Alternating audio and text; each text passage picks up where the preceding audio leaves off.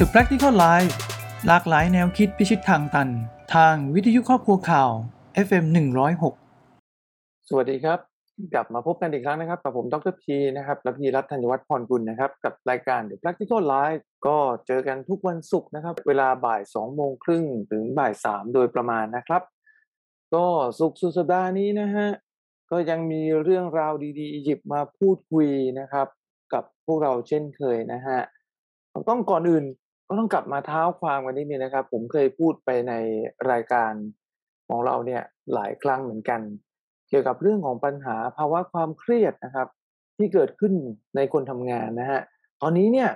มันไม่ใช่แค่คนทำงานระดับใดระดับหนึ่งแล้วนะครับความเครียดมันลุกลามไปถึงระดับผู้บริหารเลยนะฮะก็ต้องยอมรับความเป็นจริงนั่นแหละว่าความกดดันที่เกิดขึ้นจากธุรกิจที่ได้รับผลกระทบนะฮะจากโควิดที่ผ่านมารวมถึงปัจจุบันก็ไม่ได้หมายความว่าทุกธุรกิจเนี่ยฟื้นตัวกลับมาเหมือนเดิมได้นะครับก็ยังมีปัญหากันอยู่เป็นเนืองๆดังนั้นเนี่ยความเครียดซึ่งเกิดจากความกดดันในเรื่องของผลลัพธ์ความต้องการนะครับผู้บริโภคที่เปลี่ยนแปลงไปหรือแม้กระทั่งสภาพการทำงานที่หลายที่ก็ยังคงเป็นแบบไฮบริดหรือหลายที่ยังเป็น work from home หรือบางที่กลับมาทำงานที่เดิมแล้วเนี่ยกลับมาทำงานแบบปกติแล้วเนี่ยก็ยังมีความเครียดเช่นเดียวกันนะครับมันก็เป็นปัญหาที่เกิดจากการปรับตัวนั่นเองนะฮะคราวนี้มาตรการต่างๆเนี่ยที่องค์กรเขาสรรหาแล้วก็มีออกมาช่วยพนักงานนะครับก็มีมากมายหลายวิธีนะครับซึ่งเราก็เห็นกันอยู่ทั่วๆไปไม่ว่าจะเป็นเรื่องของ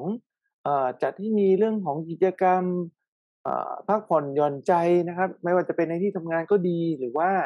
จะเป็นกิจกรรมนอกสถานที่นะฮะรวมไปถึงเรื่องของสายด่วนสุขภาพจิตต่างๆผมได้มีโอกาสได้คุยกับผู้บริหารหลายที่นะครับหลายองค์กรนะฮะก็พบว่าปริมาณการใช้สายด่วนสุขภาพจิตสำหรับพนักงานเนี่ยมีจำนวนสูงขึ้นเรื่อยๆนะครับโดยเฉพาะในช่วงตั้งแต่โควิดจนมาถึงปัจจุบันเนี้ยถีบตัวสูงขึ้นมากนะครับก็มันก็เป็นเรื่องคอนเฟิร์มแล้วแหละว่าองค์ประกอบของปัญหาต่างๆที่เล่ากันมาตั้งแต่แรกเนี่ยมีผลกระทบจริงๆนะครับกับการเอ่อเพิ่มปัญหาในเรื่องของสุขภาพจิตในที่ทำงานนะฮะคราวนี้มันมีวิธีอื่นอีกไหมนะครับที่จะช่วยแบ่งเบาแล้วก็บรรเทาปัญหาเรื่องของสุขภาพจิตในที่ทำงานผมเองก็ได้มีโอกาสได้ทำการทดลองนะครับก็คือส่วนหนึ่งในงานของผมที่ทำอยู่ทุกวันนี้ก็จะมีงานที่ทำเกี่ยวกับเรื่องของการพัฒนาสมองนะครับแล้วก็ในเรื่องของการพัฒนาศักยภาพของบุคลากรในองค์กรโดยเฉพาะผมมุ่งเน้นในเรื่องของtalent หรือว่ากลุ่มที่เป็น key position หรือว่าผู้บริหารนั่นเองนะครับก็มีคอนเซปต์หนึ่งซึ่งผมและทีมงานเนี่ยได้ไปศึกษามาจากงานวิจัยที่ต่างประเทศนะครับมันจะเป็นเรื่องที่หลายคนน่าจะเห็นผ่านตามาแล้วบ้างแหละนะครับแล้วก็มีงานเขียนด้านเนี้ย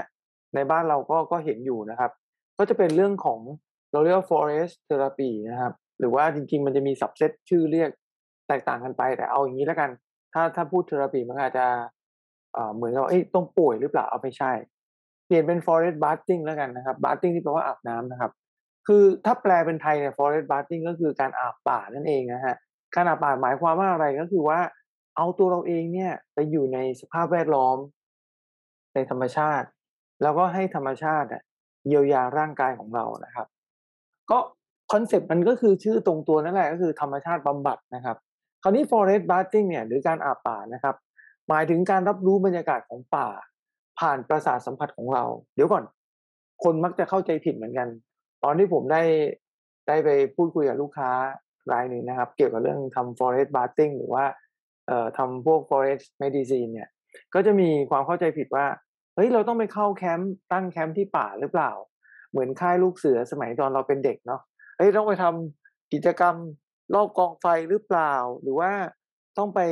เอ่อทำอะไรที่แอดเวนเจอร์ไหมปีนผาหน้าไม้อะไรพวกนี้ครับไม่ใช่เลยนะครับมันคนละเรื่องเลยนะครับแต่ว่าสิ่งที่เหมือนกันก็คือเรื่องของเอาตัวเองไปอยู่ในพื้นที่สีเขียวพื้นที่ธรรมชาติรับรู้บรรยากาศของธรรมชาติผ่านประสาทสัมผัสของเราตาหูกลิ่นนะครับลิ้นต่างๆนะครับแล้วก็มือสัมผัสพวกนี้นะครับเพราะว่า การทำแบบนี้คือเป็นการเชื่อมโยงตัวเราเข้ากับธรรมชาติแล้วใช้ธรรมชาติในการช่วยบำบัดความเครียดความอ่อนล้าซึ่งมันก็เกิดจากสภาพแวดล้อมในที่ทำงานหรือว่าความกดดันที่เราสร้างขึ้นมาเองนะครับหรือจากการดำเนินชีวิตในแง่มุมอื่นๆได้นะครับก็เราก็จะเห็นนะครับคือ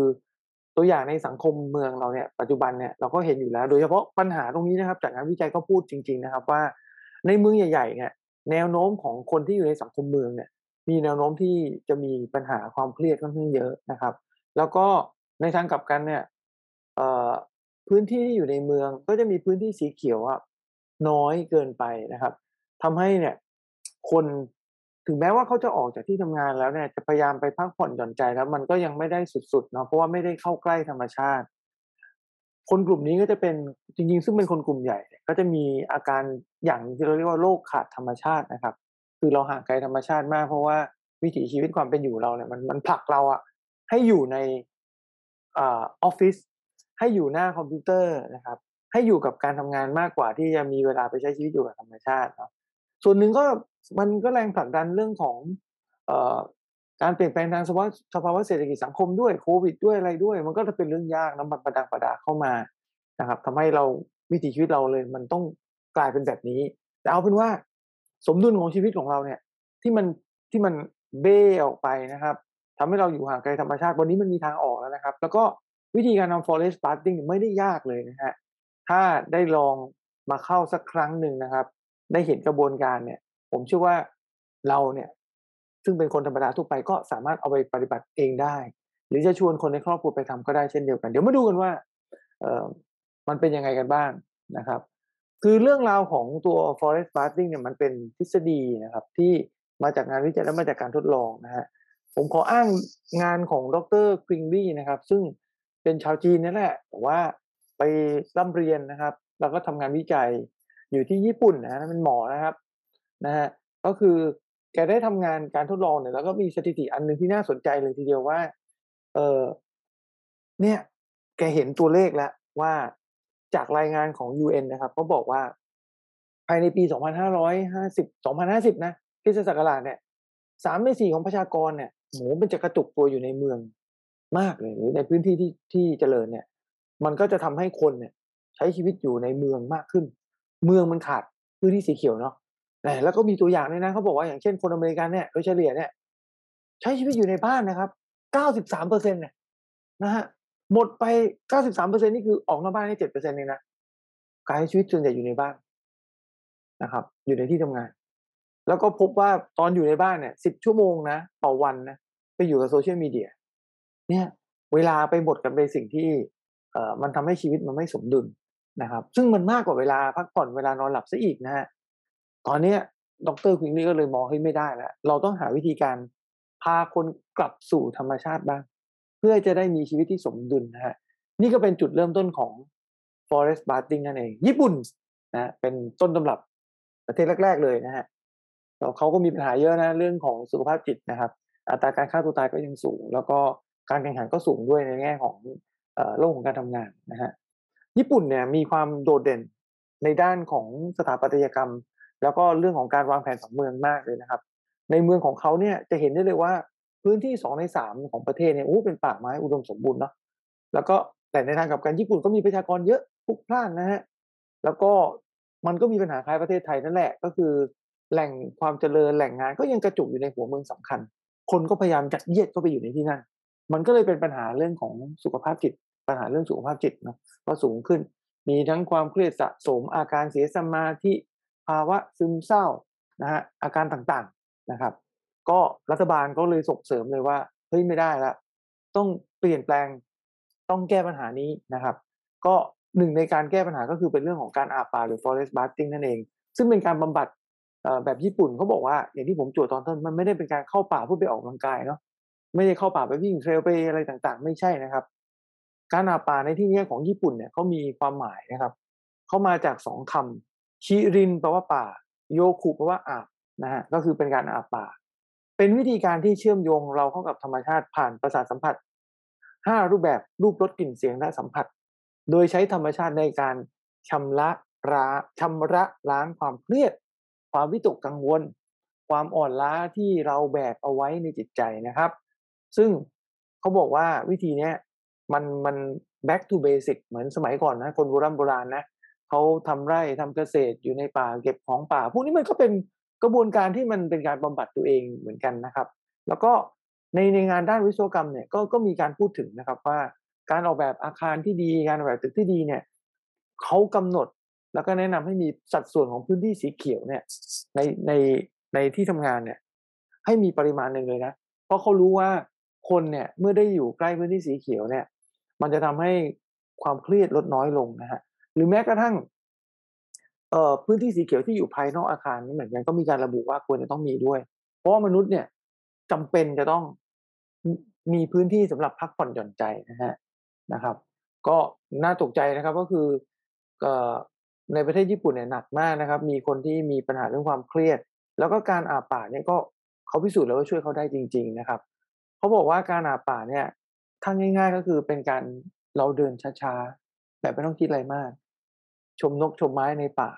เดินแบบไม่ต้องดูเวลาเดินแบบไม่ต้องเร่งเร้าตัวเองนะครับเพื่อที่เราจะได้ซึมซับบรรยากาศผ่านประสาทสัมผัสของเราทั้งหมดเดินไปมองชมนกชมไม้หายใจรับกลิ่นของในป่านะครับหรืออาจจะหยุดเพื่อดูสิ่งมีชีวิตเล็กๆน้อยๆที่เขากำลังใช้ชีวิตอยู่แล้วก็ใช้เวลาอยู่กับตัวเองนะครับ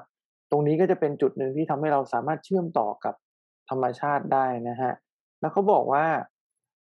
การศึกษาเนี่ยของเขาเนี่ยเขามีการพบว่าเรื่องของป่าไม้นะครับธรรมชาติและสุขภาพของมนุษย์เนี่ยมีจุดเชื่อมโยงกันนะฮะเขาทำการทดลองกับนักศึกษาแพทย์ที่มีความเครียดนะฮะหลังจากที่นักศึกษาแพทย์เครียดแล้วก็พาพวกนักศึกษาแพทย์เนี่ยออกไปเดินป่าตั้งแคมป์ที่ป่าและทำกิจกรรมอาบป่าเนี่ยผลลัพธ์ออกมาว่าการทำกิจกรรมเหล่านี้สามารถช่วยฟื้นฟูสุขภาพร่างกายและอารมณ์ของนักศึกษาแพทย์ได้นะครับ เรื่องของการอาบป่าจากนั้นก็เลยเป็นแรงบันดาลใจให้กลุ่มนักวิจัยเนี่ยนำเสนอเรื่องนี้ค้นหามากเพิ่มเติมมากยิ่งขึ้นนะครับเพื่อที่จะทำให้มนุษย์เนี่ยได้ใช้ประโยชน์ของธรรมชาติแล้วก็สามารถเข้าสู่สมดุลให้ได้ให้ได้เร็วที่สุดนะครับตอนนี้มันสรุปแล้วแหละว่ามันเป็นอย่างนั้นจริงๆนะครับเขาบอกว่าทุกที่ที่มีต้นไม้ยิ่งเราอยู่ใกล้ที่ที่มีต้นไม้มากเท่าไหร่เราก็จะมีสุขภาพดีแล้วก็มีความสุขมากขึ้นนั่นเองนะฮะ ก็นักชีววิทยาชาวอเมริกันเขาก็วิเคราะห์คิดค้นมาตั้งแต่แรกแล้วนะครับเขาก็พบว่ามีการตั้งข้อสังเกตว่าเนี่ยการอยู่ในธรรมชาติจะสร้างผลลัพธ์เชิงบวกต่อสุขภาพมนุษย์มากยิ่งขึ้นนะครับแล้วก็มีการศึกษาต่อโดยดรควิงลี่เนี่ยบอกว่าเออเวลาอยู่ในป่าเนี่ยมีการวัดผลเกี่ยวกับเรื่องของสมองพบว่าเมื่อเราอยู่ในป่าระดับของความเครียดความวิตกกังวลความซึมเศร้าเนี่ยมันจะลดลงนะ ความโกรธก็จะเบาบางลงด้วยนะครับแล้วก็จากงานวิจัยก็ยังค้นพบอีกว่าระบบภูมิคุ้มกันของร่างกายเนี่ยดีขึ้นด้วยคนที่มีปัญหาสุขภาพหัวใจโรคหลอดเลือดเนี่ยก็จะทำให้สุขภาพร่างกายตรงนั้นน่ะดีขึ้นระบบเผาผลาญในร่างกายต่างๆก็จะดีขึ้นยิ่งด้วยนะครับก็โดยรวมการเข้าไปอาบป่าไม่ใช่แค่แก้ปัญหาเรื่องของความเครียดอย่างเดียวนะครับทำให้ระบบต่างๆในร่างกายของมนุษย์เราเนี่ยดีขึ้นยิ่งด้วยนะครับ นอกจากนี้ยังพบอีกว่าเราจะสามารถนอนหลับได้ดียิ่งขึ้นเมื่อเราได้ใช้เวลาอยู่ในป่านะครับแม้ว่าเราจะไม่ได้ออกกำลังกายเพิ่มขึ้นก็ตามนะครับไม่ได้หมายความว่าไปหลับอยู่ในป่านะเขาหมายความว่าถ้าเราได้เคยหรือได้ลองไปอาบป่ามาบ้างหลังจากกลับมาเนี่ยเราก็จะสามารถนอนหลับได้ง่ายยิ่งขึ้นนะครับอ้างถึงงานวิจัยชิ้นหนึ่งของดร Quigley นะครับเขาบอกว่า การอาบป่าเนี่ยขยายผลมานะครับเขาบอกว่าสามารถช่วยเรื่องการนอนหลับได้มีการทดลองกับพนักงานออฟฟิศวัยกลางคนนะครับที่อาศัยอยู่ในโตเกียวพวกเขามีปัญหาเรื่องการนอนไม่หลับปัญหาก็คือหลับไม่ลงเพราะว่าเครียดเรื่องงานนะครับกังวลเรื่องงานหรือบางคนก็กังวลเรื่องของเรียนหนังสือนะครับเขาก็เลยเอากลุ่มอาสาสมัครเหล่านี้เนี่ยมาทำการทดลองด้วยกันด้วยการออกไปเดินป่านะครับโดยใช้เวลาเท่ากับเวลาทำงานปกติ ที่เขาทำอยู่ในเมืองพูดง่ายๆคือเคยทำงานกี่ชั่วโมงเปลี่ยนกันไหมเราไปอยู่ป่ากันไปเราไปลองเดินกันดูนะครับใช้เวลาเท่ากันผลลัพธ์ที่ได้คือระดับความเครียดและความกังวลเขาลดลงอย่างเห็นได้ชัดเจนนะครับและหลับได้แบบปิดสวิตช์เหมือนปิดสวิตช์เลยได้นานได้ง่ายหลับได้เร็วแล้วก็นานมากยิ่งขึ้นนะฮะแล้วก็ยังมีการทดลอง เพิ่มเติมและก็พบอีกว่าถ้าหากพวกเรานะจะไปลองเดินป่ากันบ้างเนี่ยเวลาที่เหมาะสมเนี่ยเขาบอกว่าเป็นเวลาช่วงบ่ายจะทำให้ได้ประโยชน์กับร่างกายเรามากกว่าการเดินช่วงเช้านะครับอันนี้ก็เข้าใจผิดเหมือนกันนะผมก็เข้าใจว่าถ้าพูดถึงตรงนี้ไม่ได้ดูรายละเอียดเนี่ยก็จะคิดว่าเฮ้ยเดินตอนเช้าน่าจะได้ผลลัพธ์ดีที่สุดเพราะแดดไม่ร้อนมากอะไรอย่างเงี้ยแต่จริงๆแล้วไม่ได้ประโยชน์เท่ากับการเดินตอนบ่ายนะครับอ่า ดังนั้นการอาบป่านะครับสรุปก็คือมันช่วยได้จริงๆนะครับการทดลองเขาพิสูจน์ทราบหมดแล้วนะฮะซึ่งผมว่าอันเนี้ยตัวผมเองกับทีมงานเนี่ยก็เพิ่งไปทำการทดลองมาเมื่อไม่กี่วันที่ผ่านมาเหมือนกันโดยพากลุ่มตัวอย่างก็คือเป็นบริษัทลูกค้าผมเองนะครับไปทำการทดลองอาบป่ากันนะฮะผลลัพธ์ที่ได้ก็ตามนั้นจริงๆตามงานวิจัยที่ว่าจริงๆมันช่วยได้จริงๆนะครับ ก็กระบวนการเนี่ยจริงๆอะถ้าเกิดว่าเราอยากไปลองทำกันดูอะวันนี้เรามาดูแล้วกันว่าวิธีง่ายๆนะครับถ้าจะอาบป่านะครับไม่ต้องไปถึงขนาดต้องไปป่าเขาลำเนาไพรนะครับเอาสวนสาธารณะแถวบ้านเราก็ได้ครับที่มีองค์ประกอบก็คือมีพื้นที่สีเขียวเยอะๆนะฮะมีน้ำไหลนะครับมีต้นไม้ใหญ่มีสัตว์ที่อาศัยอยู่ในนั้นบ้างก็เพียงพอแล้วครับนะฮะกระบวนการเนี่ยก็คือว่าดูทำความรู้จักตัวเราเองเนาะ เราก็ไปใช้ชีวิตอยู่ในพื้นที่ตรงนั้นนั่นแหละนะครับพยายามซึมซับธรรมชาติที่เข้ามาทุกส่วนนะครับไม่ว่าจะเป็นหูตาจมูกปากและมือและเท้าของเราตั้งใจสักนิดครับอยู่นิ่งๆกับตัวเองฟังดมกลิ่นสัมผัสแล้วก็มองสิ่งรอบตัวอย่างกระตือรือร้นนะครับแล้วก็ปล่อยตัวเองโดยไม่ต้องบังคับเวลานะครับให้ดื่มด่ำจนรู้สึกว่าเราโอเคแล้วนะฮะเนี่ยเขาถึงบอกว่าคีย์เวิร์ดอีกอันคืออย่ารีบร้อนนะครับ ไม่ใช่บอกว่าอ่ะ20นาทีให้มันจบๆไปไม่ใช่จริงๆมันมีงานวิจัยบอกนะครับว่าเวลาที่ดีที่สุดที่เราควรจะอยู่ในพื้นที่แบบนี้เนี่ยก็คืออย่างน้อยก็คือ20นาทีนะครับแต่ถ้าให้ดีก็ควรจะสัก4ชั่วโมงเพื่อผลลัพธ์ที่ดีที่สุดก็อย่าไปคิดมากก็ถ้าเกิดเราไปเริ่มสักบ่าย2ก็ปล่อยไปเรื่อยๆจนพระอาทิตย์เริ่มจะตกดินแค่นั้นก็พอแล้วครับแต่ไม่ใช่อยู่นิ่งอยู่กับที่นะอาจจะเดินบ้างหยุดบ้างก็แล้วแต่นะครับแล้วในระหว่างอาป่าเขาก็แนะนำเพิ่มเติมนะครับว่า เฮ้ยมันไม่จำเป็นต้องเดินอย่างเดียวก็ได้จะนั่งบ้างก็ได้จะทำอย่างอื่นได้ไหมระหว่างเขาบอกมีกิจกรรมอย่างอื่นที่สามารถทำควบคู่ได้ด้วยนะอย่างเราอาจจะทำกิจกรรมโยคะในป่ารำไทเก๊กฝึกสมาธิปิกนิกเอาอะไรไปนั่งกินนั่งดื่มนั่งดูธรรมชาติหรือจะเขียนหนังสือหรือจะวาดรูปก็ได้หรือจะศึกษาต้นไม้ชนิดต่างๆก็ได้แต่ขอให้ทำกิจกรรมเหล่านี้อยู่ท่ามกลางธรรมชาติเท่านั้นเอง จะทำคนเดียวจะชวนคนในครอบครัวหรือจะทำเป็นแบบบัดดี้ชวนเพื่อนไปก็ได้นะครับดื่มด่ำความเงียบสงบนะฮะอันนี้ก็เป็นเรื่องจริงเพราะผมมองว่าเราอยู่ในสังคมแห่งการทำงานอยู่ในที่ทำงานมันสงบไหมก็ไม่สงบเดินทางไปทำงานเดินทางกลับบ้านก็ไม่สงบเราเจอคนมากมายในแต่ละวันครับจนเราแทบไม่ได้มีเวลาเงียบสงบที่จะอยู่กับตัวเองนะดังนั้นเนี่ยการชาร์จแบตเตอรี่ชีวิตของเราเนี่ยก็คือการเข้าไปใช้ชีวิตในป่าด้วยการอาบป่าเนี่ย นะครับเราจะได้ยินเสียงอีกประเภทหนึ่งคือ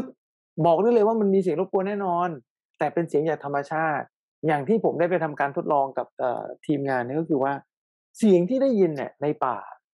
มันไม่ได้เสียงรบกวนอ่ะเป็นเสียงธรรมชาติที่ทำให้เราหย่อนใจผ่อนคลายในจิตใจแล้วพอเราตั้งใจฟังเรื่อยๆเราจะแยกเสียงธรรมชาติออกเป็นหลายๆเสียงได้ เราจะเห็นเสียงที่มันปะปนกันอยู่ไม่ว่าจะเป็นเสียงลมเสียงใบไม้เสียงสัตว์เสียงน้ำเสียงนู่นเสียงนี่เต็มไปหมดนะครับซึ่ง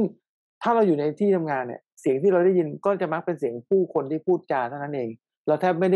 ด้ยินเสียงอย่างอื่นหรือไม่ได้แยกเสียงอย่างอื่นเลยนะครับเขาถึงบอกว่าความเงียบเมื่อเราได้อยู่กับตัวเองนะฮะในในท่ามกลางบรรยากาศอาป่าเนี่ยจะช่วยฟื้นฟูพลังชีวิตนะครับ แล้วป่าไม้เนี่ยอย่างที่ผมบอกเสียงของเขาอะโดยธรรมชาติสามารถช่วยบำบัดจิตใจของมนุษย์ได้อยู่แล้วนะครับแค่ลองเปิดหูนะครับ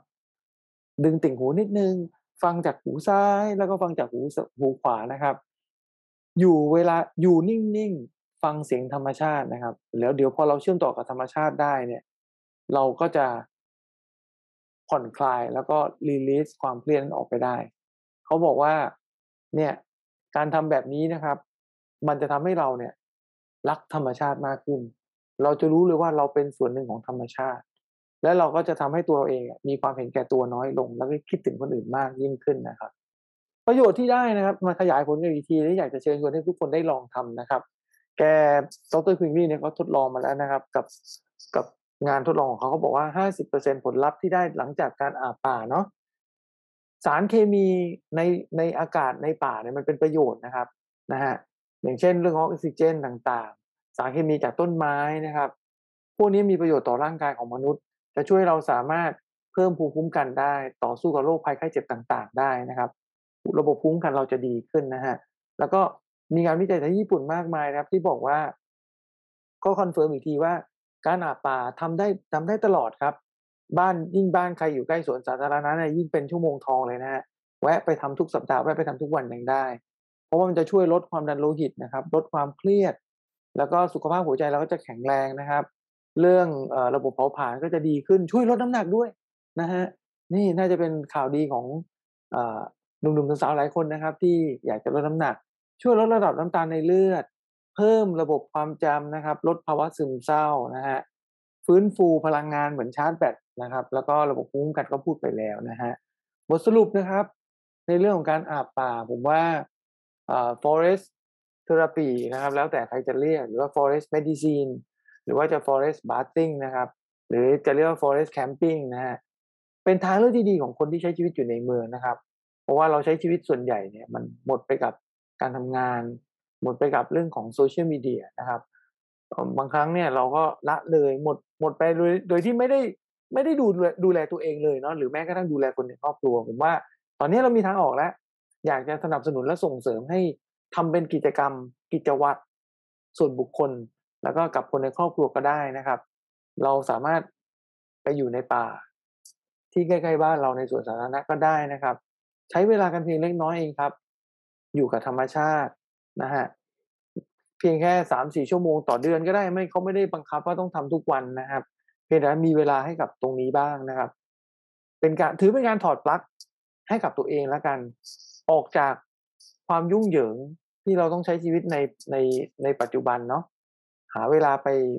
อยู่กับตัวเองบ้างนะครับเพื่อลดความเครียดดูแลสุขภาพตัวเองนะครับด้วยการเชื่อมต่อกับธรรมชาติ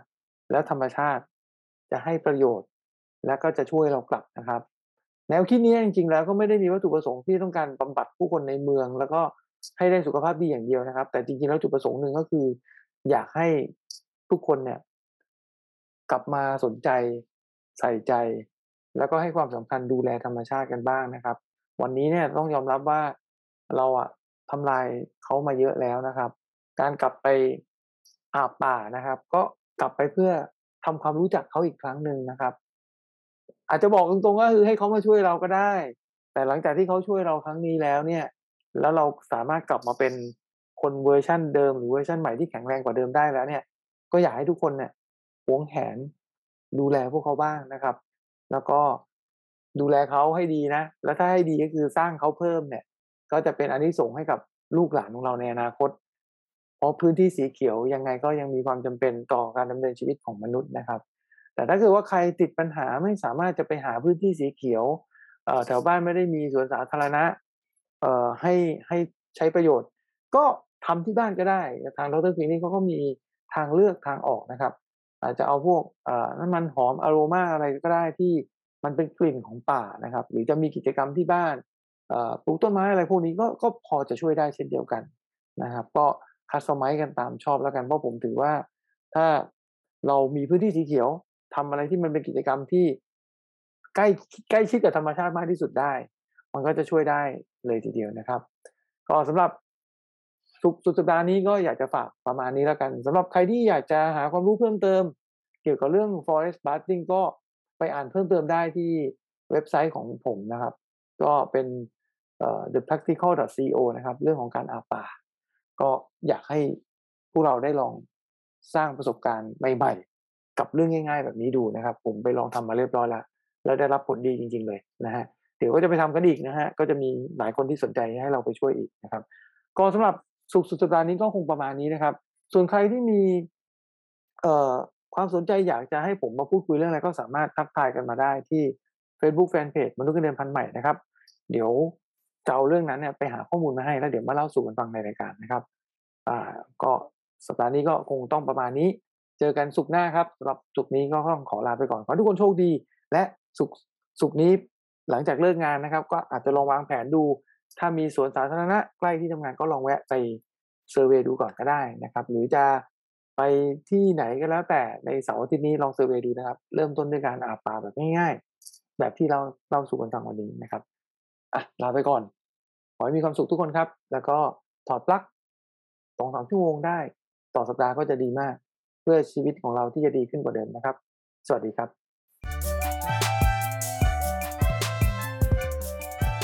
The Practical Life